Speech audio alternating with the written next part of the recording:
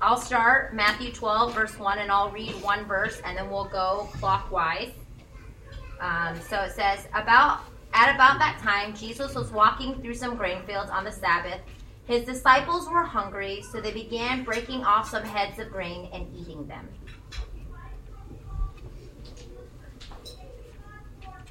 Not even close. Go. Matthew 12, verse 2. When the Pharisees saw this, they said to him, "Look, your disciples are doing what is unlawful on the Sabbath." He answered, "Haven't you read what David did when he and his companions were hungry?" Oh, my 4 didn't start yet. And those who were with him, how he entered the house of God and ate the bread of presence, which it was not lawful for him to eat, nor for those who were with him, but only for the priests.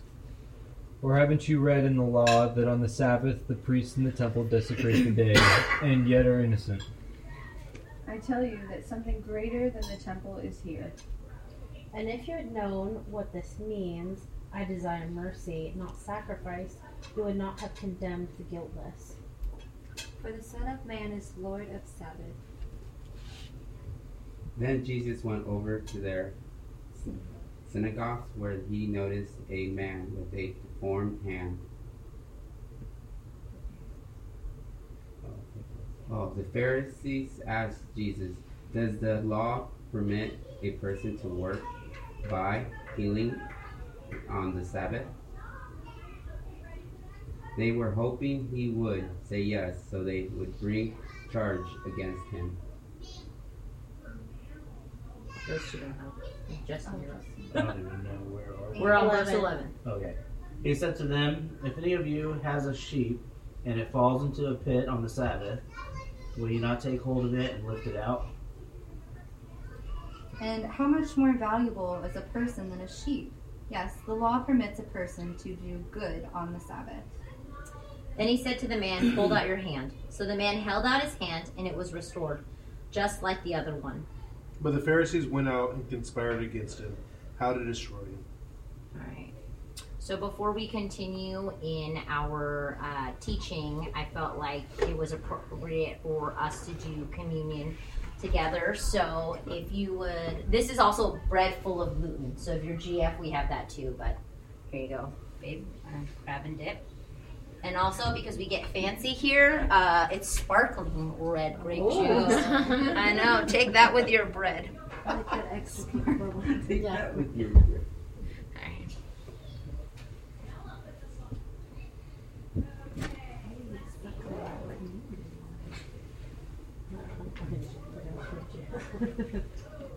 We decided the size of this Bible. This is really nice. Thank you.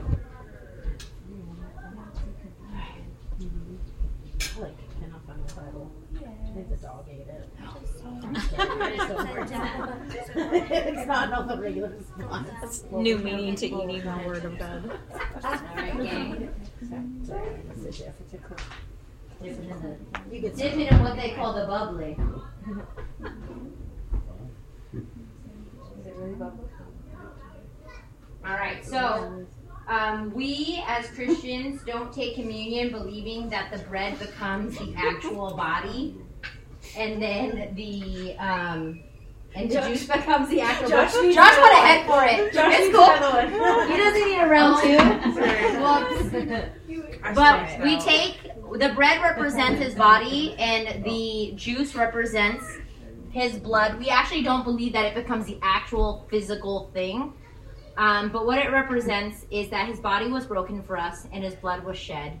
And I think Sabbath allows us the space in our lives to intentionally step back from everything that we do and just remember what Jesus did.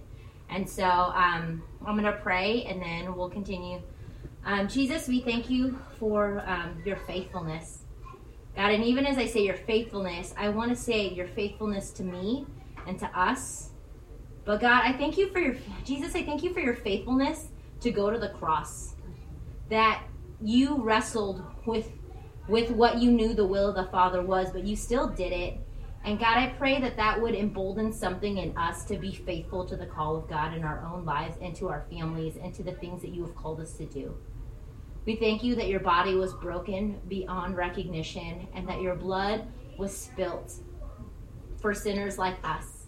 So tonight, as we take communion, as we dive into the word, that we would remember your faithfulness to the call, and that we would be able to just sit in that and be emboldened by that, be encouraged by that, and be challenged by that.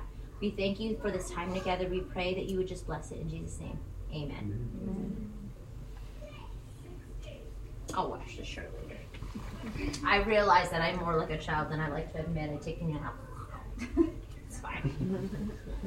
But, all right, so this is what I call a doozy. If you know me, I love talking about Sabbath because I suck at it.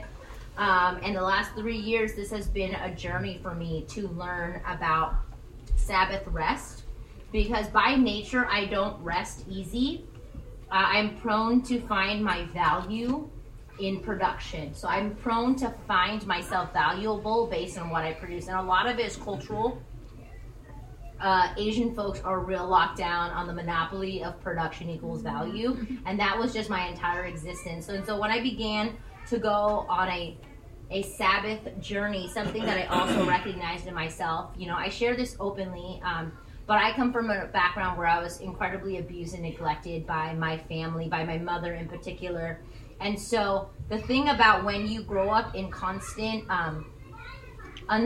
instability is that level of adrenaline to just survive becomes normal. Like things that probably aren't normal becomes normal. Like if I walk into a space and if I cannot clearly identify how quickly I can leave a space, how I can run away, if I adrenaline to the point where everything is like, it's just normal. Living up here is normal. And the thing about Sabbath and what God has called me to do in this journey is like, daughter, I want you to go from here to just here. Because here is when you recognize that I am protecting you. Here is where you recognize that I love you. Here is where you recognize that I do not love you because what you do. I love you because I made you. Here is where we are together. There's oneness. And so the idea of Sabbath and the journey of Sabbath has been such a struggle for me, but something on the forefront of what I feel like God has called me to do and to speak about is because I believe that in order for us to do the things that God has called us to do, we first have to remember what it's like to just be with Him and to find our identity and our value and our purpose there. And as a pastor, I feel like what God is challenging me to do is this idea that if you are constantly frantic, that is what you will teach your flock to be. If you are constantly just going, and not teaching Sabbath to them, they will never rest. And so one of the things that we have done, or we have practiced, is usually there's one day of the week where we just set aside for Sabbath, and I put my phone on Do Not Disturb, and I have an auto message that goes out that says, I'm on Sabbath. I'll get back to you when I'm done. And the most common question that I get asked from people about when I do Sabbath is they're like, what if your people need you? What if somebody in the church has an emergency and they need you? And I just said, well, no one has died yet. So that's good. But something that I recognize what happens when I am unreachable is I don't want to be the person you go to first. And that might sound counterintuitive as your pastor, but I want you to go to God first. I want you to flesh some things out in prayer before you call me to pray for you, because my prayer is not holier than your prayer. My calling out to God on your behalf is not holier. There is power in people praying together, but I can't pour out what is not being poured in. And Sabbath is a time set apart for me to say, God, I'm ready to be poured into, because I want to lead and love people out of the overflow of my heart. And that can only come from a place where I truly worship you and rest with you and recognize that what I do does not give me value in the kingdom of God, but it is who I am, and who I am is someone created by you. And that is in that sweet, tender space of Sabbath.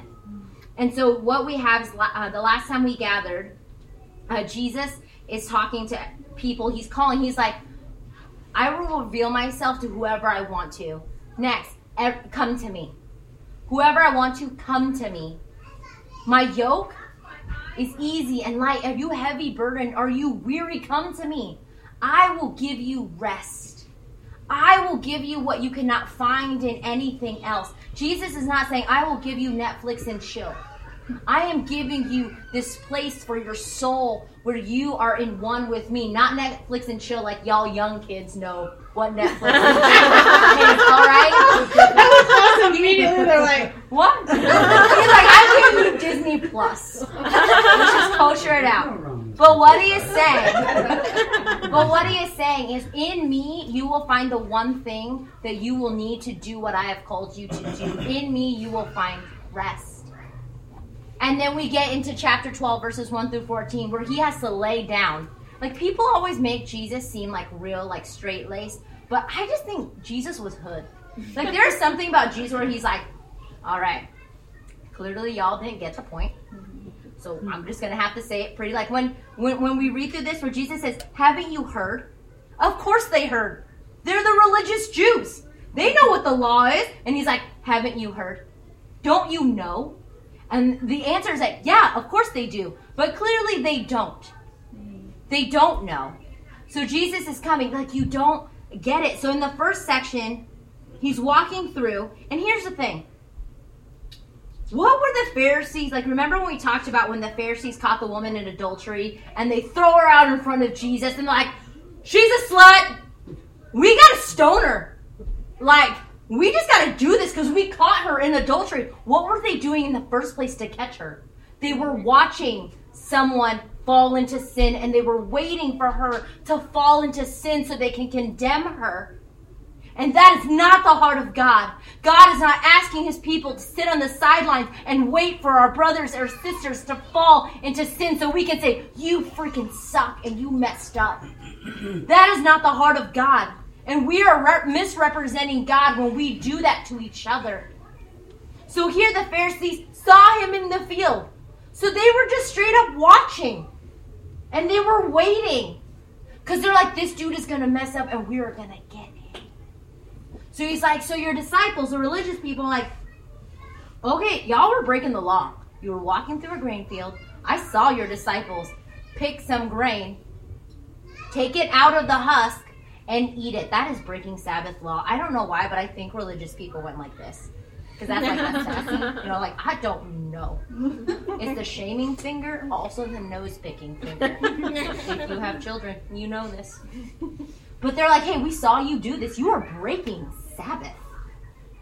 And here's the thing about breaking Sabbath, and why I started out with Sabbath, was that there was a list of 39 categories of activities that would classify work.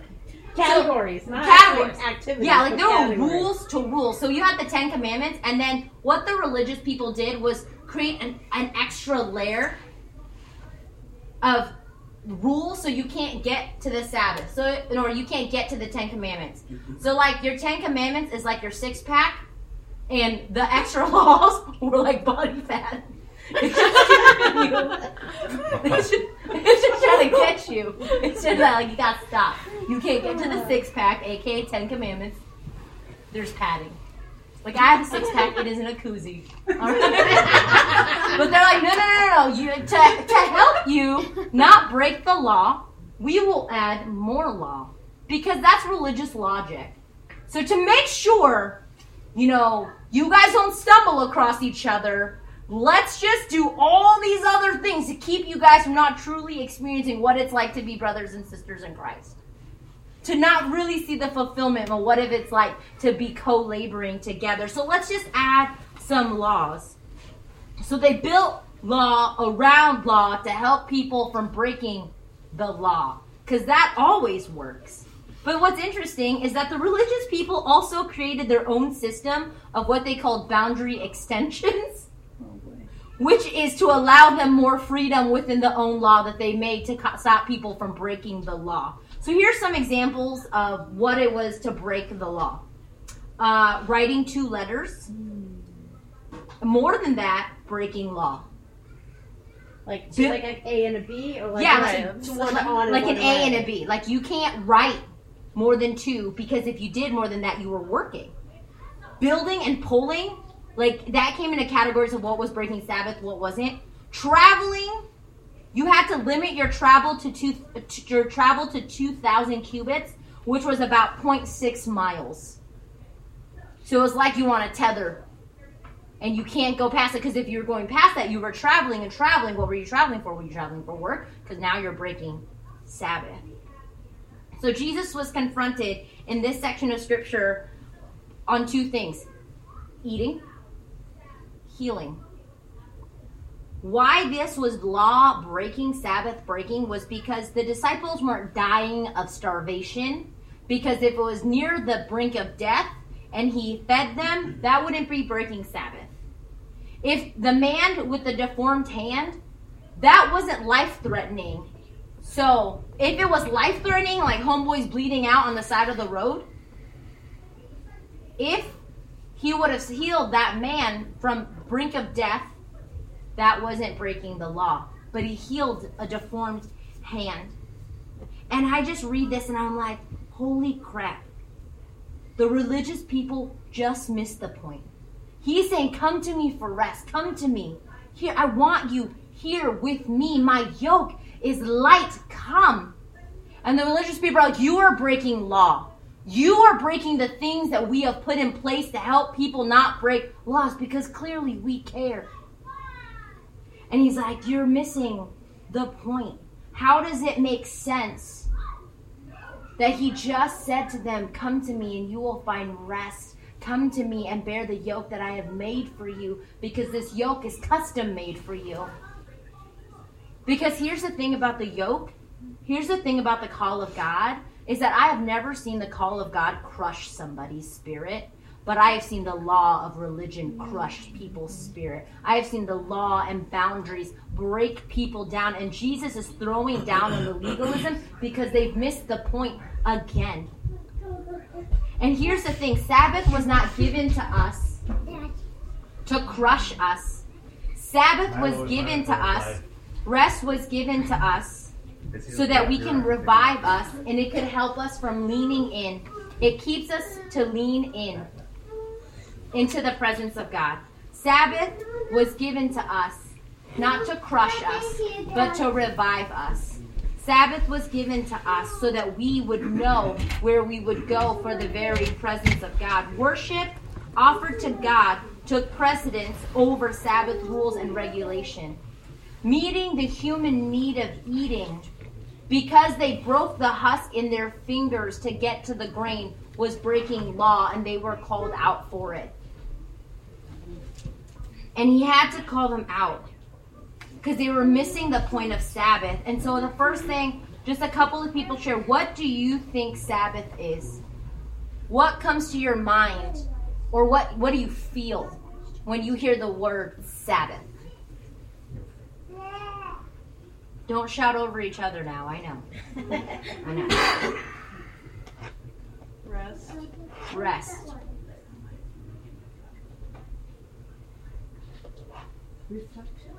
Reflection. I feel like it's an invitation from God. An invitation. Mm-hmm. Yeah, to be in His presence. Mm-hmm. We were always in His presence, but it's just like, I'm going to actually focus my mind on that's what, focus that in there. Like set aside attention. Set aside intention. So why is it hard for us to enjoy Sabbath rest? Sabbath being one of the 10 commandments. And Jesus even says, love God, love people. On these two, the rest hang. That of all the things God calls us to do, it falls under the category of loving Him or loving people. Sabbath being one of those. It falls under this category that Jesus called to do. But why is it so hard? I don't think any of us have ever been taught to do that. Mm-hmm. I mean, Sunday, like, growing up, it was like the most hectic, annoying day of the week. So stressful to try to get the kids off church. Like, all of us, my parents running around and yelling at us to get the younger kids ready, and no one's ever ready, and then it's like, did you guys brush your hair? You haven't brushed your hair. we were constantly, always at least 30 minutes late for church every week. Now, granted, Your church 9 goes for kids. like 8 trillion years. Our church went for longer than the average church, so there's that. But You miss the pre-funk to worship. we The would pre-funk still to get the there during pre-funk. worship. That's Yeah. how half an hour would still be worship. So, but yeah, like it was always crazy and hectic, and everybody was crazy. And then we get to church, and then you're expected to like, okay, everybody chill, like calm down, bring it down, like okay, we're here for church. But then even at church, there's always expectations of like, you're supposed to show up and you're supposed to look presentable and be nice and be happy and talk to people and like do all the church stuff that you're supposed to do. And then afterwards, depending on what church you go to, it's like, oh, now people hang out. Then maybe you go to brunch or something. Like it's like this day-long thing of like, okay, we get home, we have dinner, and now that it's 7 o'clock and we're gonna go to bed in 2 hours, now we rest. Now we rest. You know? Yeah. I think since we've been doing church on Thursday nights, we've really taken advantage of a nice Sabbath. It's been really nice. What do you guys say?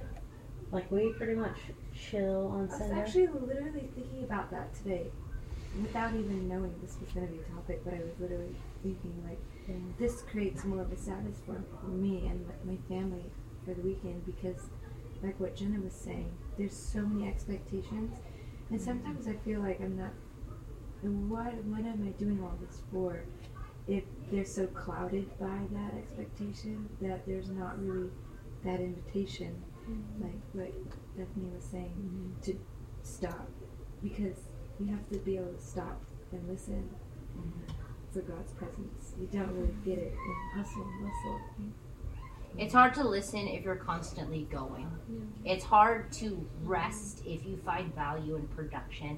And here's the thing, Sabbath is scary, especially in a world that is continually interconnected. It is scary to step away from it completely and not be at someone's beck and call, to not be reachable, because all this technology is to help us build community and be reachable. But if you are not keeping your Snapchat streak on, like going, what are you doing? Yeah. Clearly not the work of God. Well, I think that's the point. It's like, what is rest? What is rest? Now that we have so much rest, yeah, like the workplace is a totally different thing now, like in our culture and society. It's like, what is rest? Yeah. Because I feel like I get a lot of rest by being a stay-at-home mom, because you can sit a lot more now that my kids are getting older. But it's like, what is rest in this context? Yeah. What Sabbath rest is, it is intentional time set apart to be in the presence of God through worship. And when I say through worship, it does not just mean music. Through worship could be the intention of finding out, God, how do I just reconnect with you? How do I just be with you?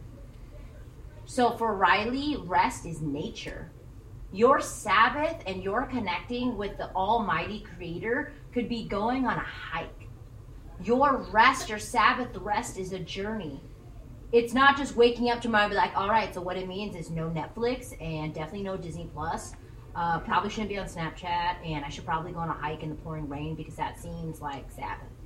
For each of us, it is different, but it is the intention of slowing down and entering into the presence of God. And that within itself is a journey. That within itself is scary. But what the thing is, that Sabbath is an actual act of trust. That when you are not busy doing all the things, will life fall apart? Lord, I give you this day where I'm not producing, where I am not hustling and going and pouring out, but I'm just being. And I trust that you will meet me in that space of just being with you. I will trust you in that space where I am not reachable, where I'm not finding my value in people because people can't get a hold of me. But I'm just being. And the idea of just being is difficult. Because we are a work-based culture. That people don't rest. They're constantly going. So even the idea of like, man, sorry, I can't hang. I am Sabbath resting. It's like, you are a weirdo. I'm like, I'm a weirdo that is rested. And how do you know if it's rest, right? Is that after Sabbath, it should not be, you're like, I'm tapped. after Sabbath, after just being in God's presence, it should feel like now I'm ready for the work. So for us in this journey, and it's taken 3 years for us to be in this journey, is in Sabbath rest, I turn off my phone. There is no television. There's no gaming. There's no nothing. There might be worship music. There's reading. There are walks. There are drives that we go on together. There are the things where we stop and say, God, how have you made me to give me life? How have you made me to simply enjoy you? And learning how to do that. But I feel like the biggest thing is that the intentional stepping away from the constant contact with everyone. Because the constant contact with everyone can put in the noise that we just can't be with the one who matters the most, and that is God. And so that is Sabbath. And it's interesting because Sabbath is one of the commandments, one of the things that we have done, rested even God. It says on the seventh day he rested. It is put in as law, but somehow, and Jesus often retreated to be with God. And we're like, we definitely want to be like Christ, but we're definitely not going to retreat and be with God because there's kingdom work to do. But I can tell you, if your work is not coming from a place of rest, your work will not last very long. If your ministry is not including the very presence of God, it is not ministry, it is a program. If the Spirit of God is not pouring afresh on here and we have full assurance that we are doing the call of God, we are just a bunch of people gathering in Linden on a Thursday night eating delicious Indian food. But the presence of God is necessary for the Sabbath with God. And we can miss that. And my heart for us is to remember that Sabbath was made for us as a gift. The call to rest, come to me. Find rest here. I want you here. That is made for us, and that is that space where things can get real vulnerable. Where we are not so busy doing, and we just stop. It's where we have to face our emotions. It's where we have to face hurt. It's where we have to face the radical love that is available through Christ. It's where we actually might have to face the things that are broken in our lives right now because we are not distracting ourselves with work. That Sabbath was made for us as a gift. And Jesus is the Lord of the Sabbath, and we are made in that tender space of rest to be with Jesus. And one of the greatest gifts I believe that we can give the next generation, one of the greatest gifts that Riley and I believe we can give to our children is the gift of rest. Because if we think right now things are bat poop crazy with what people are expecting us to do, our children will have it so much worse. Mm-hmm. Our children, you will be required to do and produce more than you are actually physically capable of. So what is it not? We need to show our children that in Sabbath we rest. We need to show the future generation that we first rest and then we work. We first be with the Lord before we do the work of the Lord. That we first must quiet ourselves down and get completely disconnected so we can actually get connected to the one that matters, the one on which all life flows from. It's Jesus. But we can't. Because we just keep going. And we keep going. And here's the thing is that if Sabbath was made as a gift to us, then the religious people have missed the freaking point.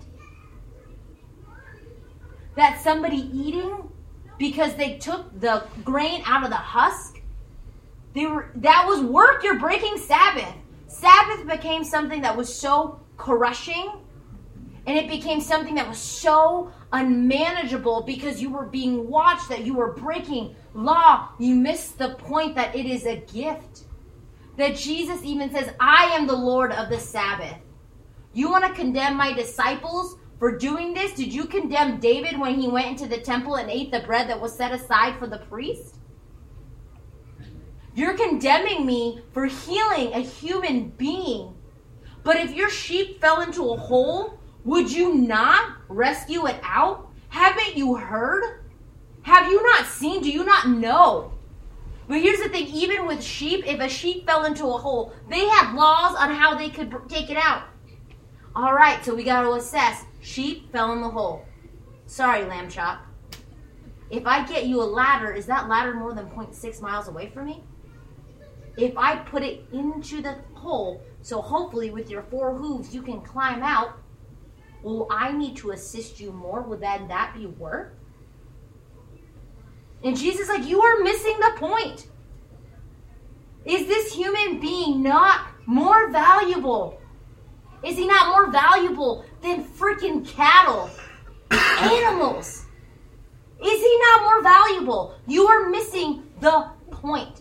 And what is easy is that we can sit here and we can be like, freaking religious idiots. Like, they totally missed the point. We never miss the point. Like, we got it. We got this faith in Jesus on lock. We never miss the point.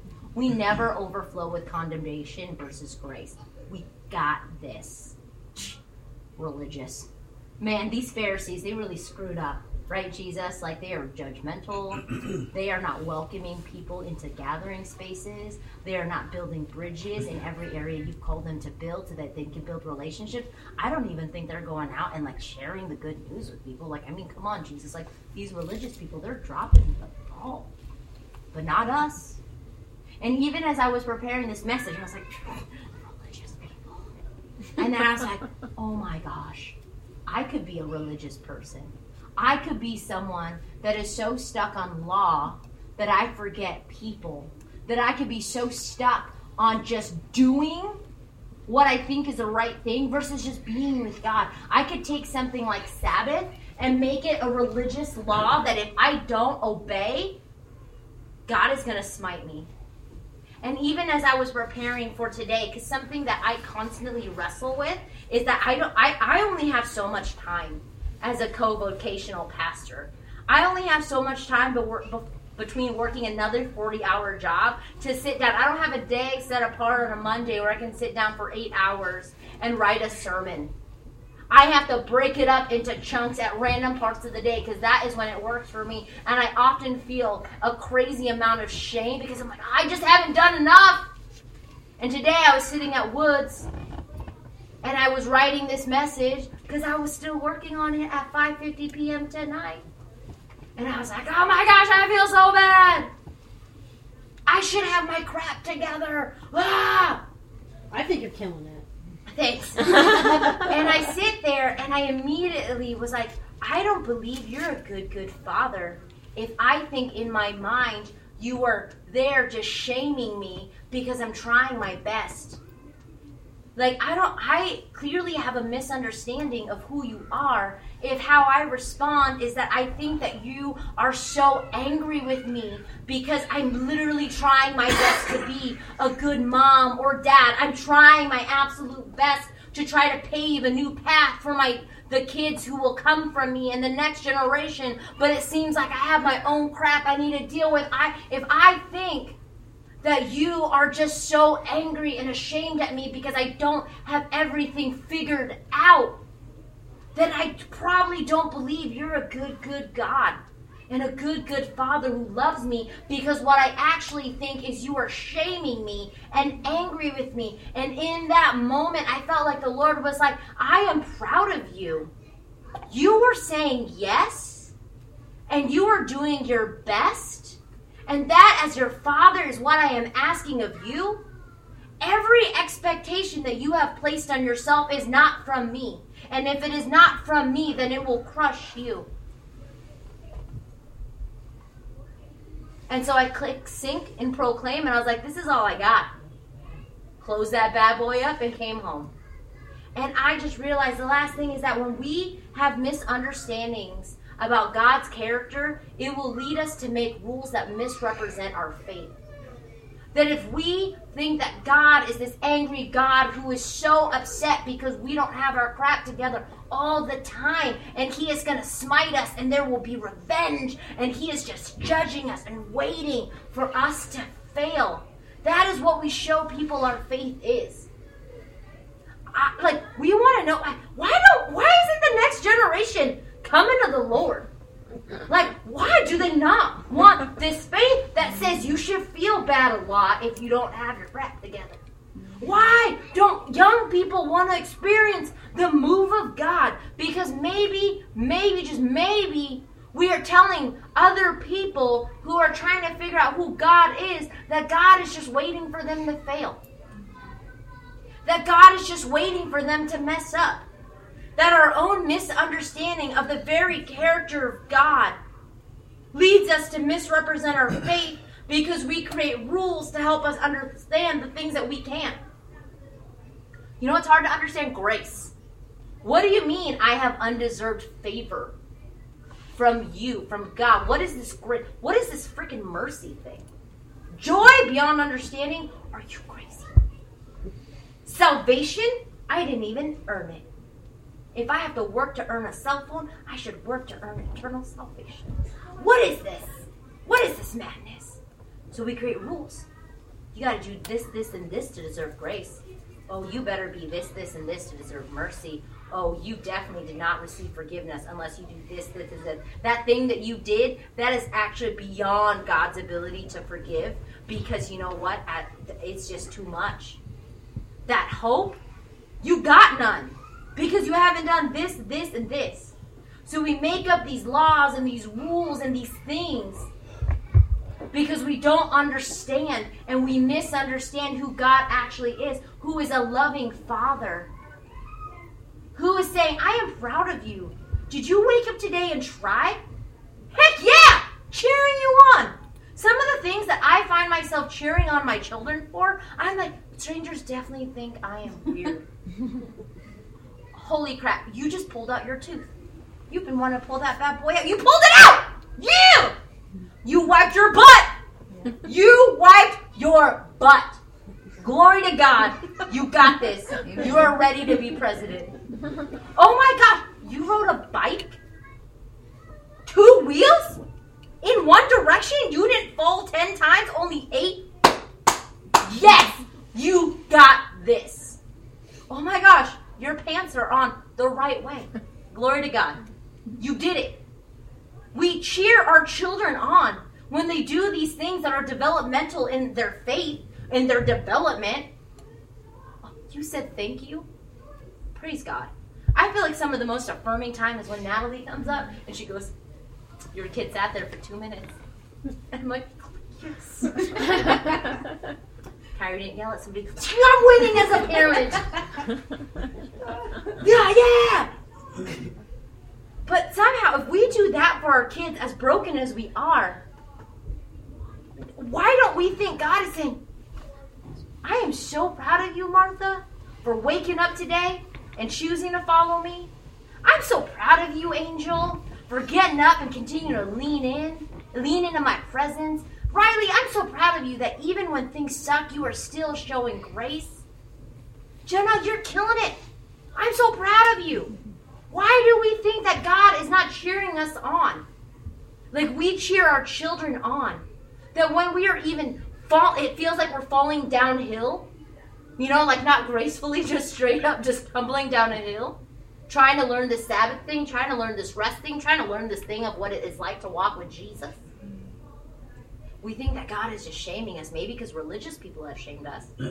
But why don't we think God is like, I am so proud of you. You were hurt right there, and you chose grace.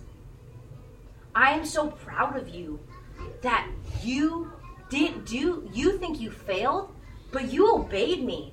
I wasn't asking for numbers. I was asking for your heart. I'm so proud of you. You got up today. I'm so proud of you. You read 1 verse.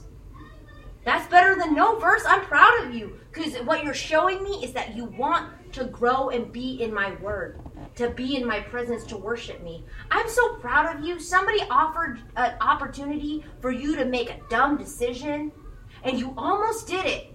I know your heart. You almost went there, but you're like, nah, my mom's going to kill me. Oh, I'm so proud of you. You didn't slap your sibling. Glory to God. I am so proud of you, 5-year-old kid. I don't believe that God is standing in eternity saying, you freaking suck. You constantly are failing. Why can't you get it together? I believe God is saying, I love you so much. You are trying. You are trying to grow. You are doing hard things. You are learning to obey. You are trying. And I am proud of you. And you know what? When I look at you, I see Christ and what he has done for you. I am proud of you.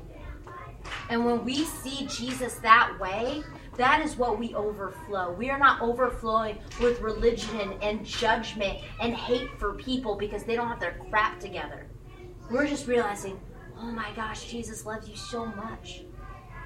Because he loves me so much. Can I just tell you the things that I have done and Jesus still says, I love you? Can I just, because when we have that understanding of God, we can rest in his presence because we're not scared. When you do something wrong and you just know that your parents know, or you know that your best friend knows, and you're like, I don't want to tell you about this because I know that you know, so I'm just going to avoid the conversation altogether. Anybody? No? Everyone here is the same? Thank you, Marley. Thank you for being honest. You're just, ooh, I don't want to have this conversation. So I'm going to avoid eye contact. I'm going to look at you like I have a crazy eye, not really looking at you. Oh, you walk in the room, I'm going to walk out. Because I don't want to have this hard conversation. And I think that's how we avoid Sabbath. Because we're afraid that if we enter into that quiet space, God's going to rain down. He's going to lay the hammer. And we're going to be afraid to encounter what we encounter in Sabbath. But can I just assure you that entering into the presence of God is not entering into a war zone. Entering into the presence of God and learning to abide and align in his presence is not like you're about to walk into trouble. Like you came home too late, you walked in the door and someone's like, where you been? I lived in unhealthy fear, so I never did that. But if you did that, that you're like, I'm going to walk in the door and someone's going to lay the hammer on me. That is not entering into God's presence. Entering into God's presence is when you walk. It's like walking into a house where everyone's like, oh my gosh, you're here! I'm so glad you're here! Entering into the presence of God is like a big, warm freaking hug. Yes! Entering into the presence of God is that moment our soul participates in this eternal timeline, eternal experience of just being with the one who creates us. And when we miss the point and create law around the things that are gifts, we miss the point completely. And this was what Jesus was trying to say to the religious people is you missed the point. And so with all of that, so what? Every time I write a message, I start at the very top with what I call my so what.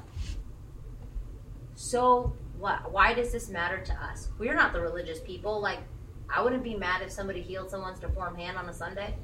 I would not be angry if somebody decided to thresh some wheat on a Sunday. So how is this relatable to us right now? Because we're not them and we're not there. And I don't feel like maybe we're not missing the point. The point is that Sabbath is a gift that we were meant to participate in because it was made for us. That it is in the very presence of God in rest that we are reminded how proud he is of us, of how he sees every part of our heart and says, I love you so much. Sabbath is where our soul participates in a oneness with our Creator because we're not filled with all the noise that is out there because we're just focused on what's happening right here. And so if I can encourage you as the church, can we be a church gathering that is just overflowing with the presence of God because we were willing to walk into the presence of God, set aside to just be. The last thing I want for any of us to be are people who are literally about to lose your mind because you keep going and you think you're going to keep going. It's like drinking 20 Red Bulls and thinking that's really good for you. We make these decisions to fill every single day with work, instead of just resting. So would we be a people that will work from a place of rest? Because we were made for rest and work.